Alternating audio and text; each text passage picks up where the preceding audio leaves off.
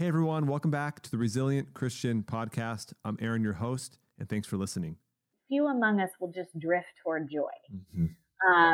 Left on neutral, the brain leans negative. And so it just really affirmed for me the discipline component of celebration and the practices required to cultivate it.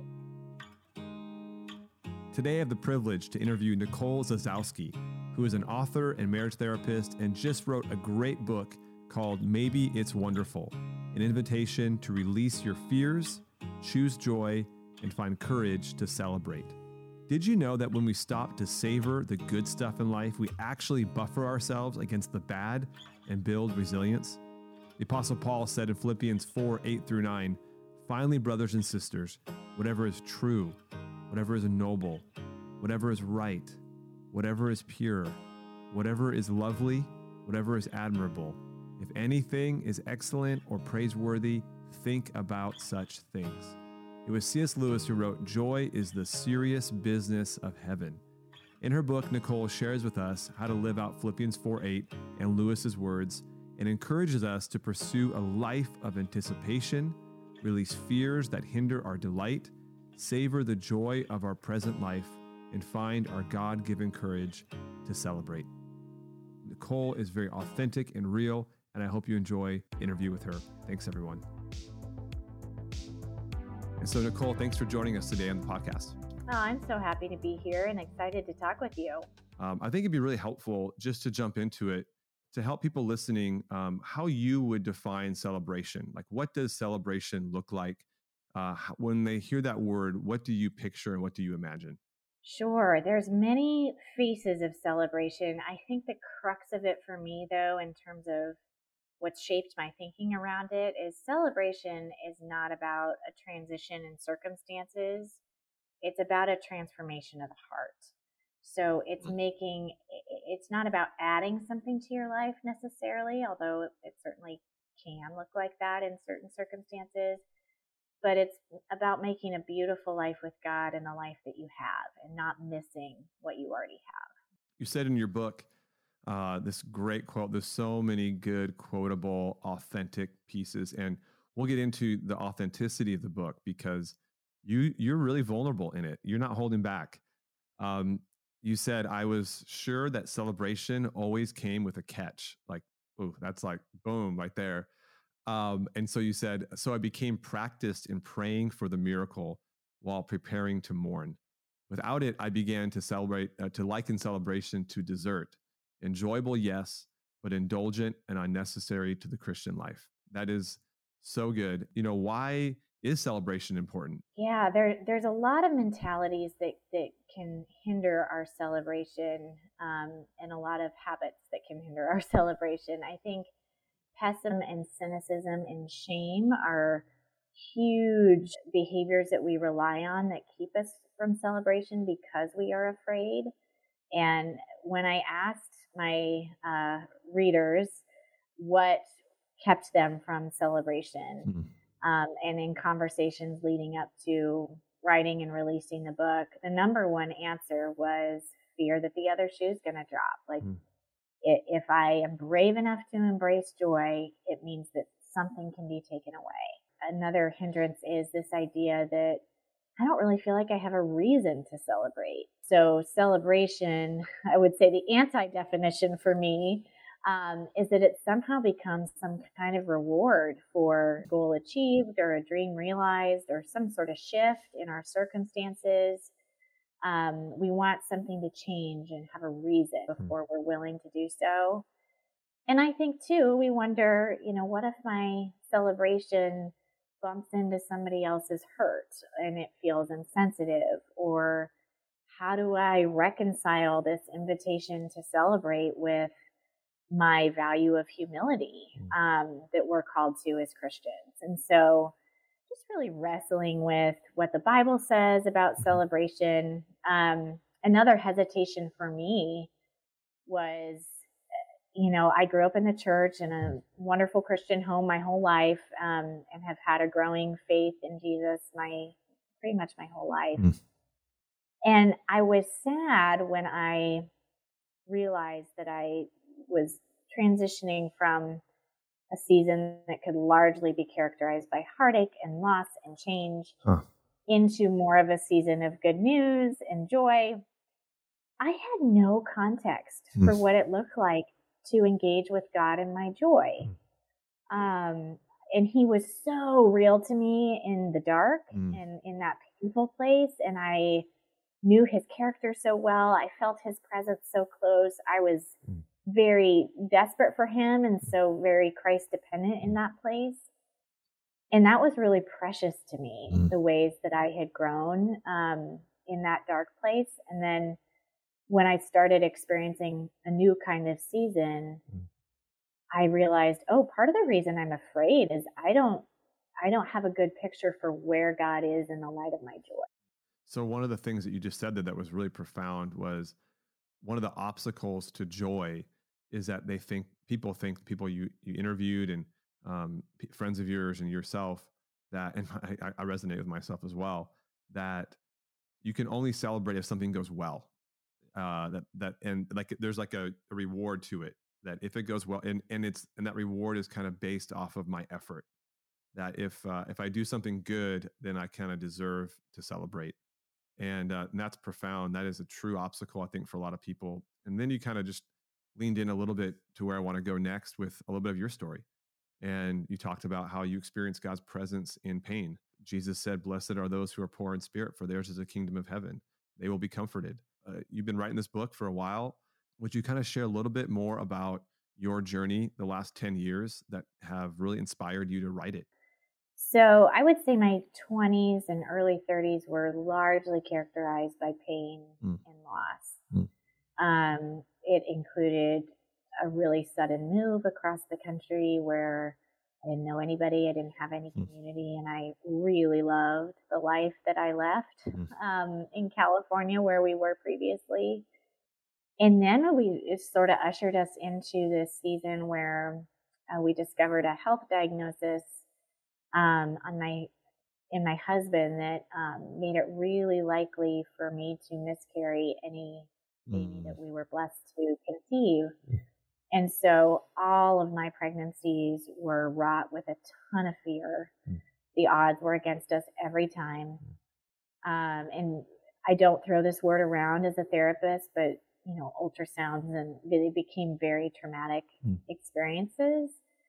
And so it just felt easier to not hope. It felt easier to not celebrate and just keep my eyes cast down, practice disappointment, like the quote you read, praying for the outcome I wanted, but preparing to mourn. And so there was a lack of vulnerability in my prayers because I thought that I was protecting myself from disappointment by practicing it ahead of time, which does not work for those of you who are listening and thinking that sounds like a good idea. But what took me a long time to realize is that there's the loss. So there's that triggering event or relationship or that painful moment. And then there's the cost.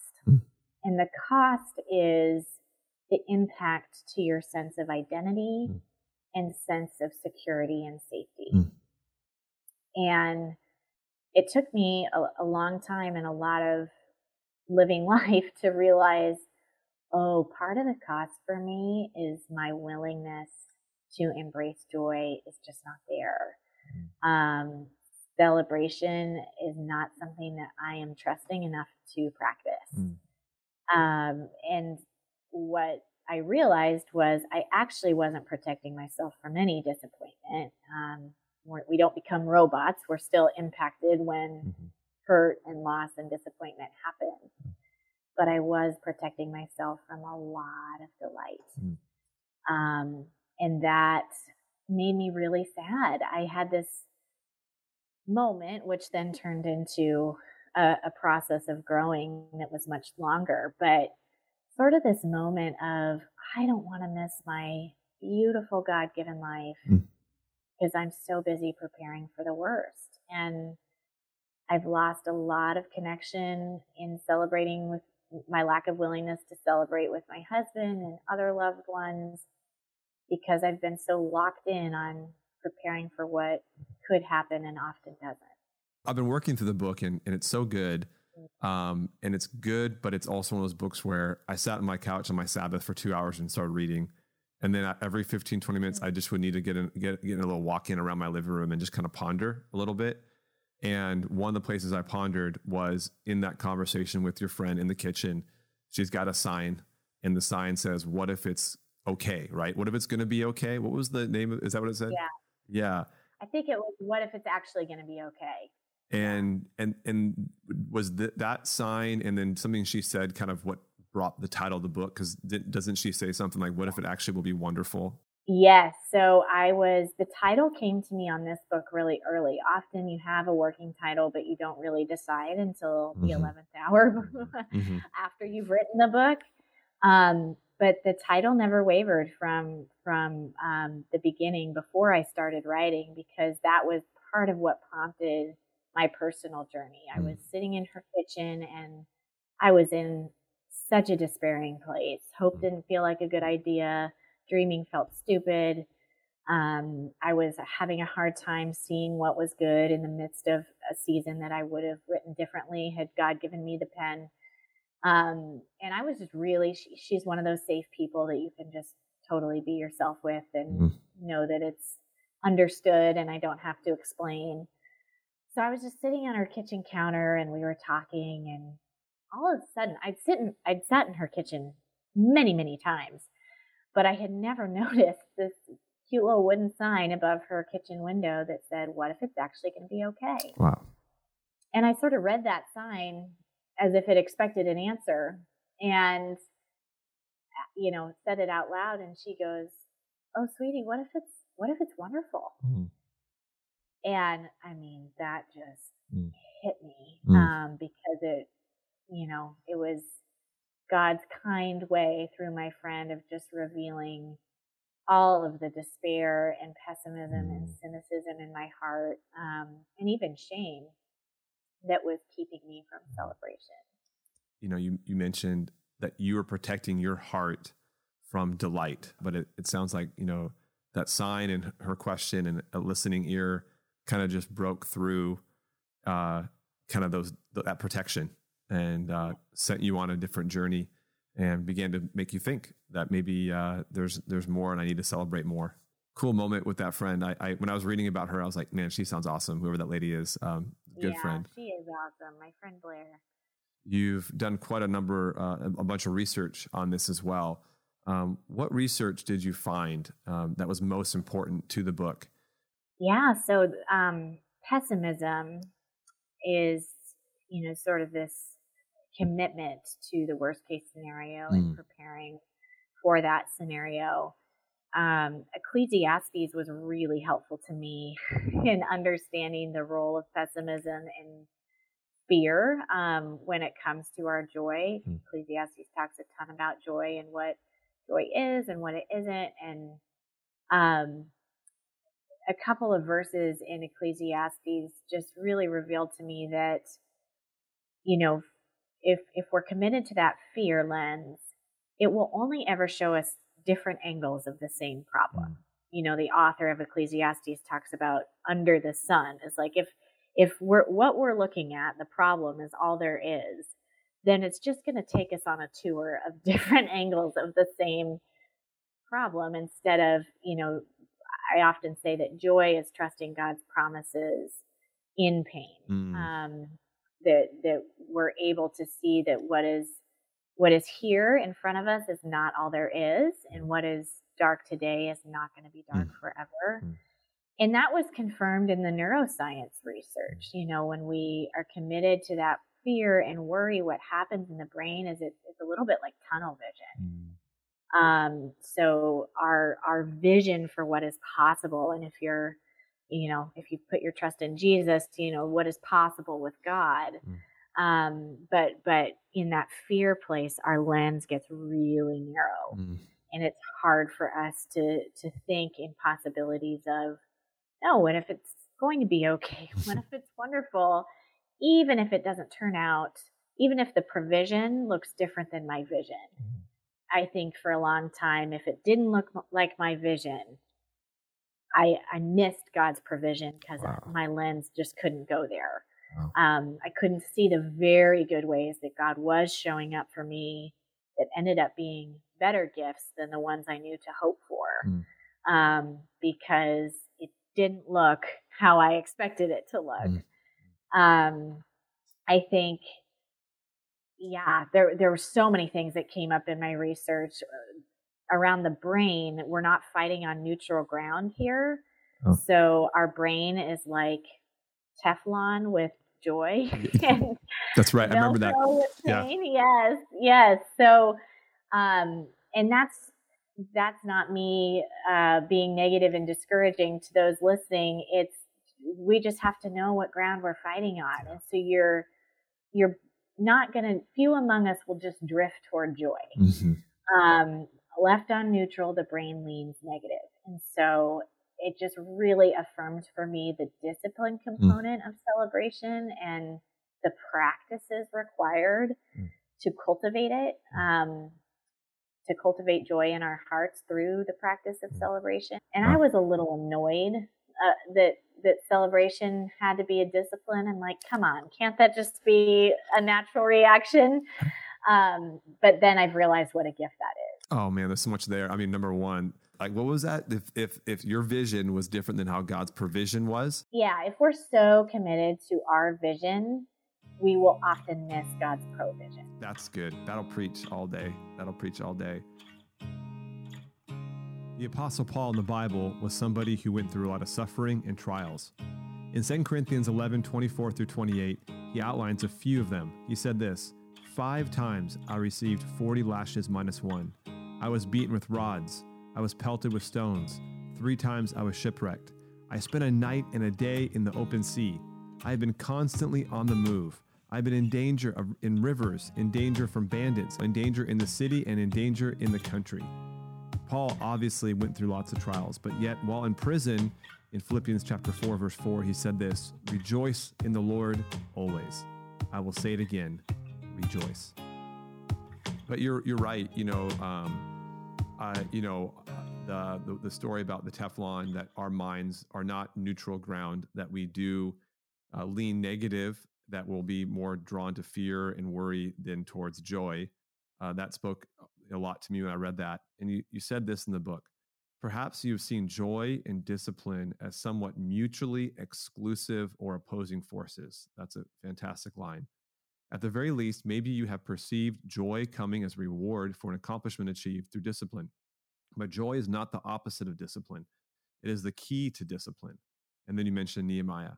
Some people see prayer and fasting as the most common spiritual disciplines. But can you speak into how someone can embrace celebration as a spiritual discipline and what that may look like, what it looks like in your life even? Yeah, this was so important to me to expand in the book, because I, for so long, like so many people, thought that celebration was a big party after, when you have a reason to do so. You achieve a dream or a goal, your circumstances change somehow in the ways that you had hoped. And really, like you said, it's a cultivated practice. And so just a few of my favorites, if you're curious about this, the last third of the book is really where I talk a lot about those practical things. But a few of my favorites, the first is savoring. So what I love about savoring is it celebrates the ordinary. So, and the way that you do this is you take an ordinary moment that you might, your brain it's very efficient. It only likes to hang on to what it thinks it has to. So moments like bouncing your baby or unloading the dishwasher or watching your 5-year-old play outside, it doesn't record as significant things that you need to remember. But you and I both know that they are, and that much joy can be had in those ordinary moments. And so the way that you practice this is you ask your 5 traditional senses what they're going to remember. So what do you see? What do you taste? What do you hear? What do you feel, and which one am I missing? Taste, see, hear, feel, smell. And some of those might take some time. When I'm holding my daughter, the weight of her on my chest is really clear. The sound of her snoring is really clear. That sweet baby smell is really clear. But, oh yeah, I have a lingering coffee taste in my mouth. And that all is helpful in recording the moment, significant, and having your brain hang on to it and celebrate it. And what motivates me to do that is you and I are going to live a lot of beautiful moments. Hopefully we're going to remember most of them, but none of them are going to be just like this one. And so it just makes it more special and sacred when you don't assume that, this is just another day. Another one of my favorites that you mentioned earlier is the practice of Thanksgiving. So again, nothing needs to change in your life in order to practice this. But Thanksgiving, we often talk about gratitude. That's become a conversation in our culture a lot recently. And it definitely increases our joy, and it is a wonderful conversation to have. What it does is it helps us note and name what is good in our everyday lives. So noting, it changes our perspective. It changes the way we see and what we look for throughout our day. Naming puts language around it and structure to it that makes it more concrete. But what we don't often talk about is that the research says that actually expressing that gratitude through Thanksgiving, whether it's to another person in your life, whether it's to God in your prayers, the giver of all gifts, Thanksgiving is the avenue we've been given to celebrate the gift with the giver. It's the avenue we've been given to engage with God in our joy. And so when I was confused about what God looked like in the light of my joy, Thanksgiving was so helpful to me as a practice because I got to interact with him directly in the light of my joy. Instead, I too was more clear on what it looked like to ask for help. But I recognized it as just a way that increases my joy when I'm able to express Thanksgiving. And when you're able to tell another person in your life, here's the difference your presence in my life makes to me. Here's how I've grown. Here's how I think and feel differently because you're a part of my life. Are you kidding me? I mean, that not only increases my joy to get to share that with somebody, but certainly increases theirs as they receive it. That's such a humble posture to communicate those things. I think about, all of life ends up being about relationships in the end. And to communicate to somebody that level of Thanksgiving is vulnerable and it's humble. And in a culture of entitlement and in a culture where there's just a lot of focus on the self and you're the center of the world, I think people have got out of the habit, and maybe the muscle is very weak in communicating that level of vulnerability to people that we're thankful to and for. The research is also clear that joy is the most vulnerable feeling we feel. Oh, wow. Wow. So you're spot on. There's a lot of vulnerability in any of these expressions of joy because we don't often, at first it seems confusing as to why that would be, because we would think unpleasant feelings are more like shame. vulnerable. Yeah. Shame. Yeah. And certainly there's a different kind of vulnerability that's present in those as well. But what accompanies joy automatically is the possibility of disappointment and loss. Wow. So if you're brave enough to hold something and embrace that joy and let alone celebrate it, it is automatically accompanied by the possibility of having to let go. And so that's why it's so vulnerable. And so that expression of Thanksgiving and savoring, just to name a couple, are vulnerable and require courage. You mentioned in the book, I think it was right around the same time with the Teflon illustration, that we need to kind of double down on the idea of speaking, saying it out loud. Like there's something about the brain and our hearts of like actually verbally saying it and not just thinking it. Can you speak into that? Do you remember that section? Oh yeah. No, it's something that I hammer home in my counseling practice too, because there is a vulnerability in speaking truth. We're more comfortable talking about our painful feelings often. Although I know that can be hard too. And we can recognize the things we do in reaction to that pain that are understandable, but not very helpful. Mm-hmm.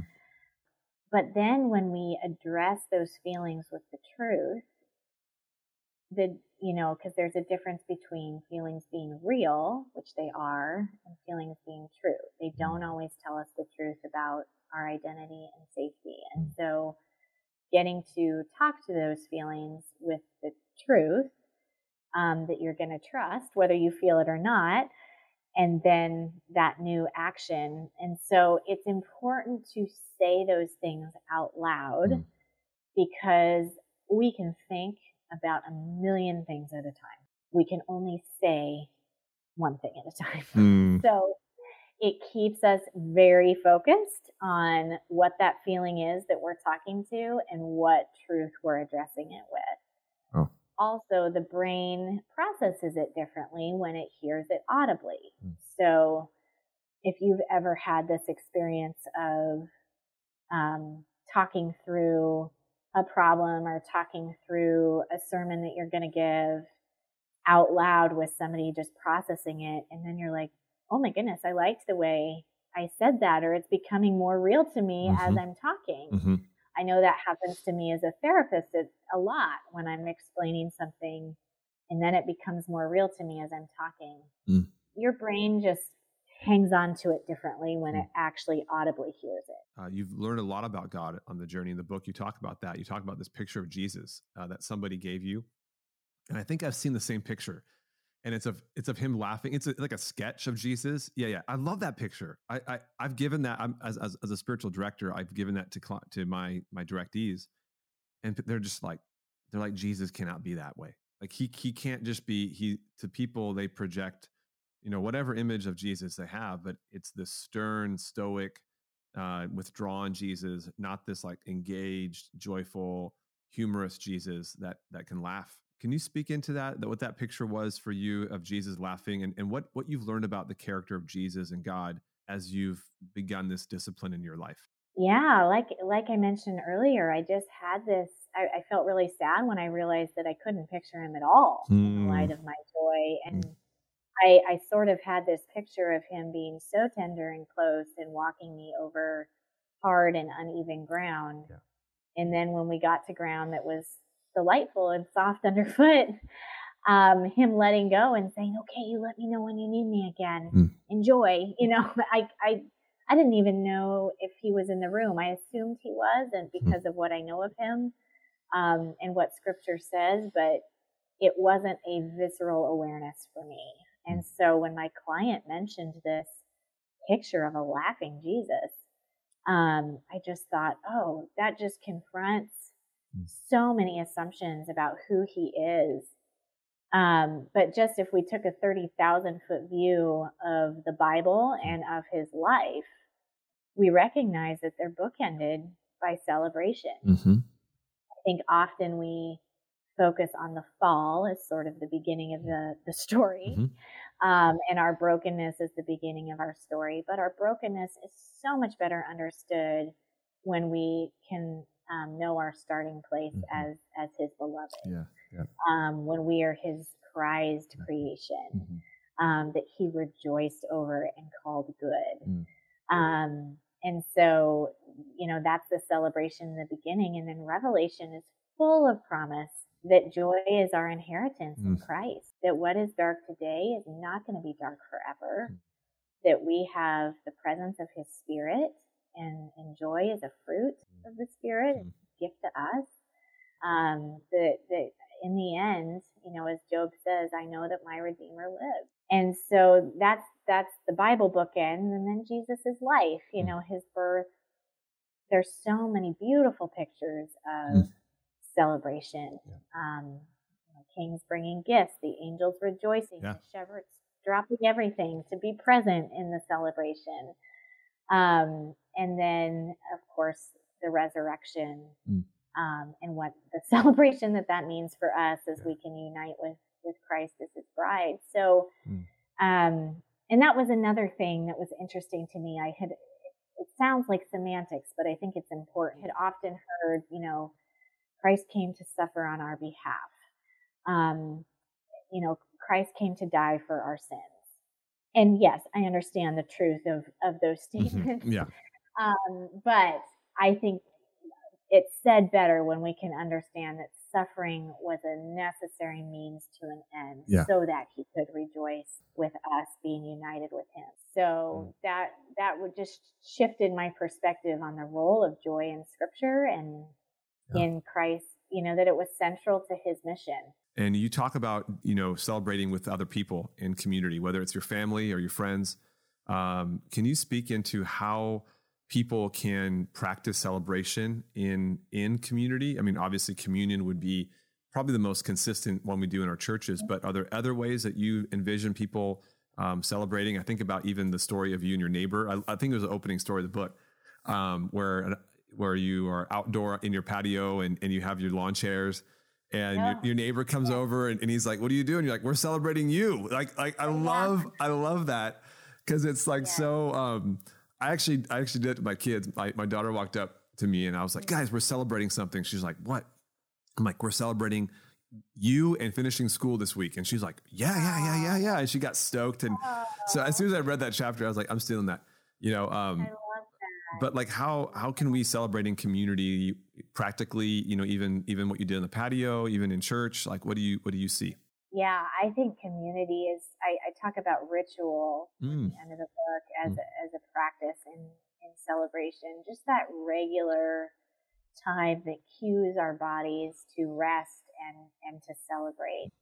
And, that didn't happen for the Israelites because they felt like they had earned it or they had achieved something, or that some space opened up in their schedule for them to celebrate. They celebrated because it was time to do so. And that's a reflection of God's goodness and faithfulness in our lives and not our own. That celebration is the fruit of his goodness and not ours, which is why that regularity is so important, because it takes it outside of a reward.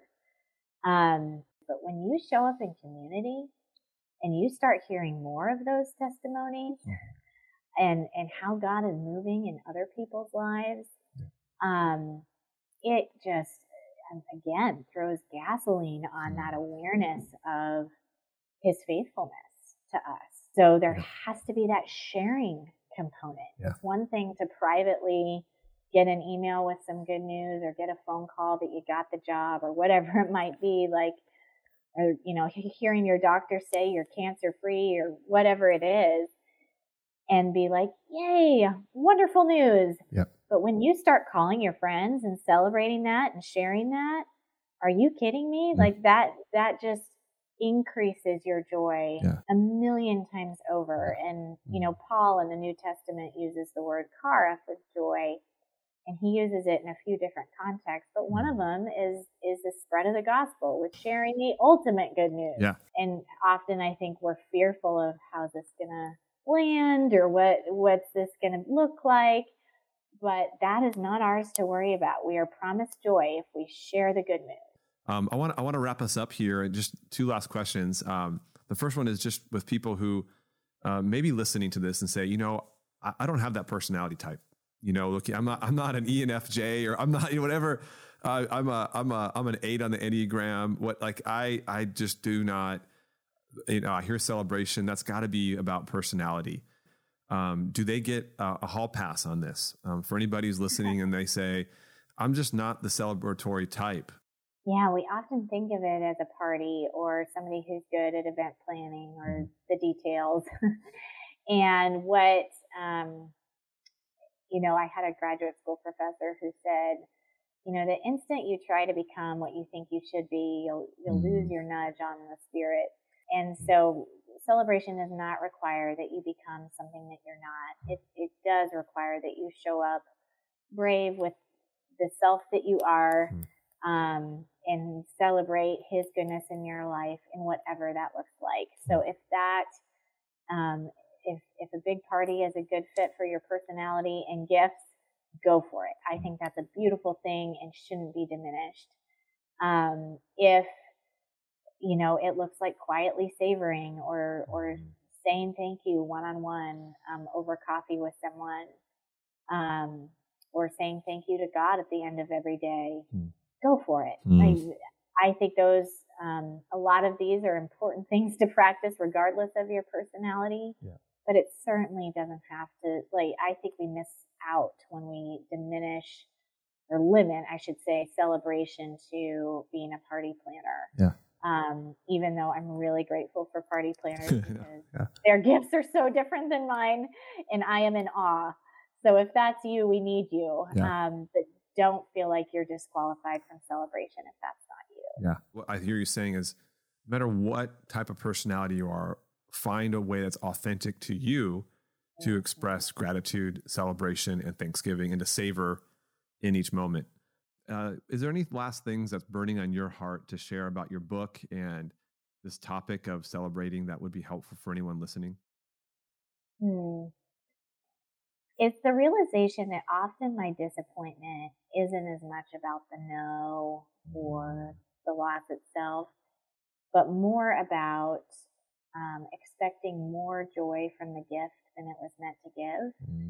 And how celebration has a way of revealing gifts that might be standing awkwardly in the wrong position in our hearts. And if, I often say that what sits at the center of our affection will determine the satiation of our joy. And that's why I like taking celebration out of this idea that it's some sort of reward or only possible when you achieve that goal or realize that dream. Because if it becomes a reward for those things, then it means we're putting too much of our identity and sense of security in the gift itself. And there's only one gift, the person of Jesus, that belongs at the center. So, man, that's good. That makes me think of Sabbath and how one of the temptations with Sabbath is to see Sabbath as a reward for 6 hard days of work. Like, okay, now I get to enjoy this day. Versus like, what would it look like for you to really blow 6 days of work and you still get Sabbath? It's not dependent on if I did a good job on my work. It's a gift that God gives us to be reminded of all the good that he is and who he is, So that really, because sometimes on my Sabbath, I'll, go, man, I worked hard this week. I can enjoy today. And it's like, no, I can enjoy today, even if I didn't get all this stuff done. Yeah. And that's the discipline part. Cause I'm like you and I am more easily enjoy a Sabbath if I feel like the work is done or I completed what I wanted to, or the week met my vision, for how it was supposed to go. And that's the part we need to learn from the Israelites, that we celebrate because it's time, not because, we've, finished what we wanted to do. That's good. We celebrate because it's time, not just because we earned it. I know how hard it is to sit down and write and to accomplish this, writing a book. So, congratulations on it. It is something to celebrate. It's a really good book. And so, Nicole, thank you for being on the podcast today and being here. You have blessed us with a lot. And I want to just encourage anyone listening to pick up the book. You can buy it at any place that sells books, Amazon. The book, again, the title of it is What If It's Wonderful? An Invitation to Release Your Fears, Choose Joy, and Find Courage to Celebrate. It comes out March 8th, and you can order it now on pre-release. So, Nicole, thank you again for being on the podcast today. We're really grateful for you and what God is doing in your life and through you. Well, thanks so much for having me. This was fun. Everyone, thank you so much for listening again to another episode of the Resilient Christian Podcast. This is season 3. We're really excited. We are praying that you would experience Jesus today and know him. If you would do us a favor, and if this show is blessing you in any way, would you leave a good review on Apple and follow us on whatever platform you follow. It helps us get the word out. And then we would love to hear any stories or any questions you have. You can always DM us on our Instagram account at Resilient Christian Podcast and let us know what God's up to and ask us any questions. And it really is you who make this show what it is. We love our audience. We love the people who listen, and we're grateful for your time wherever you listen from. And we'll talk to you soon. Take care and God bless.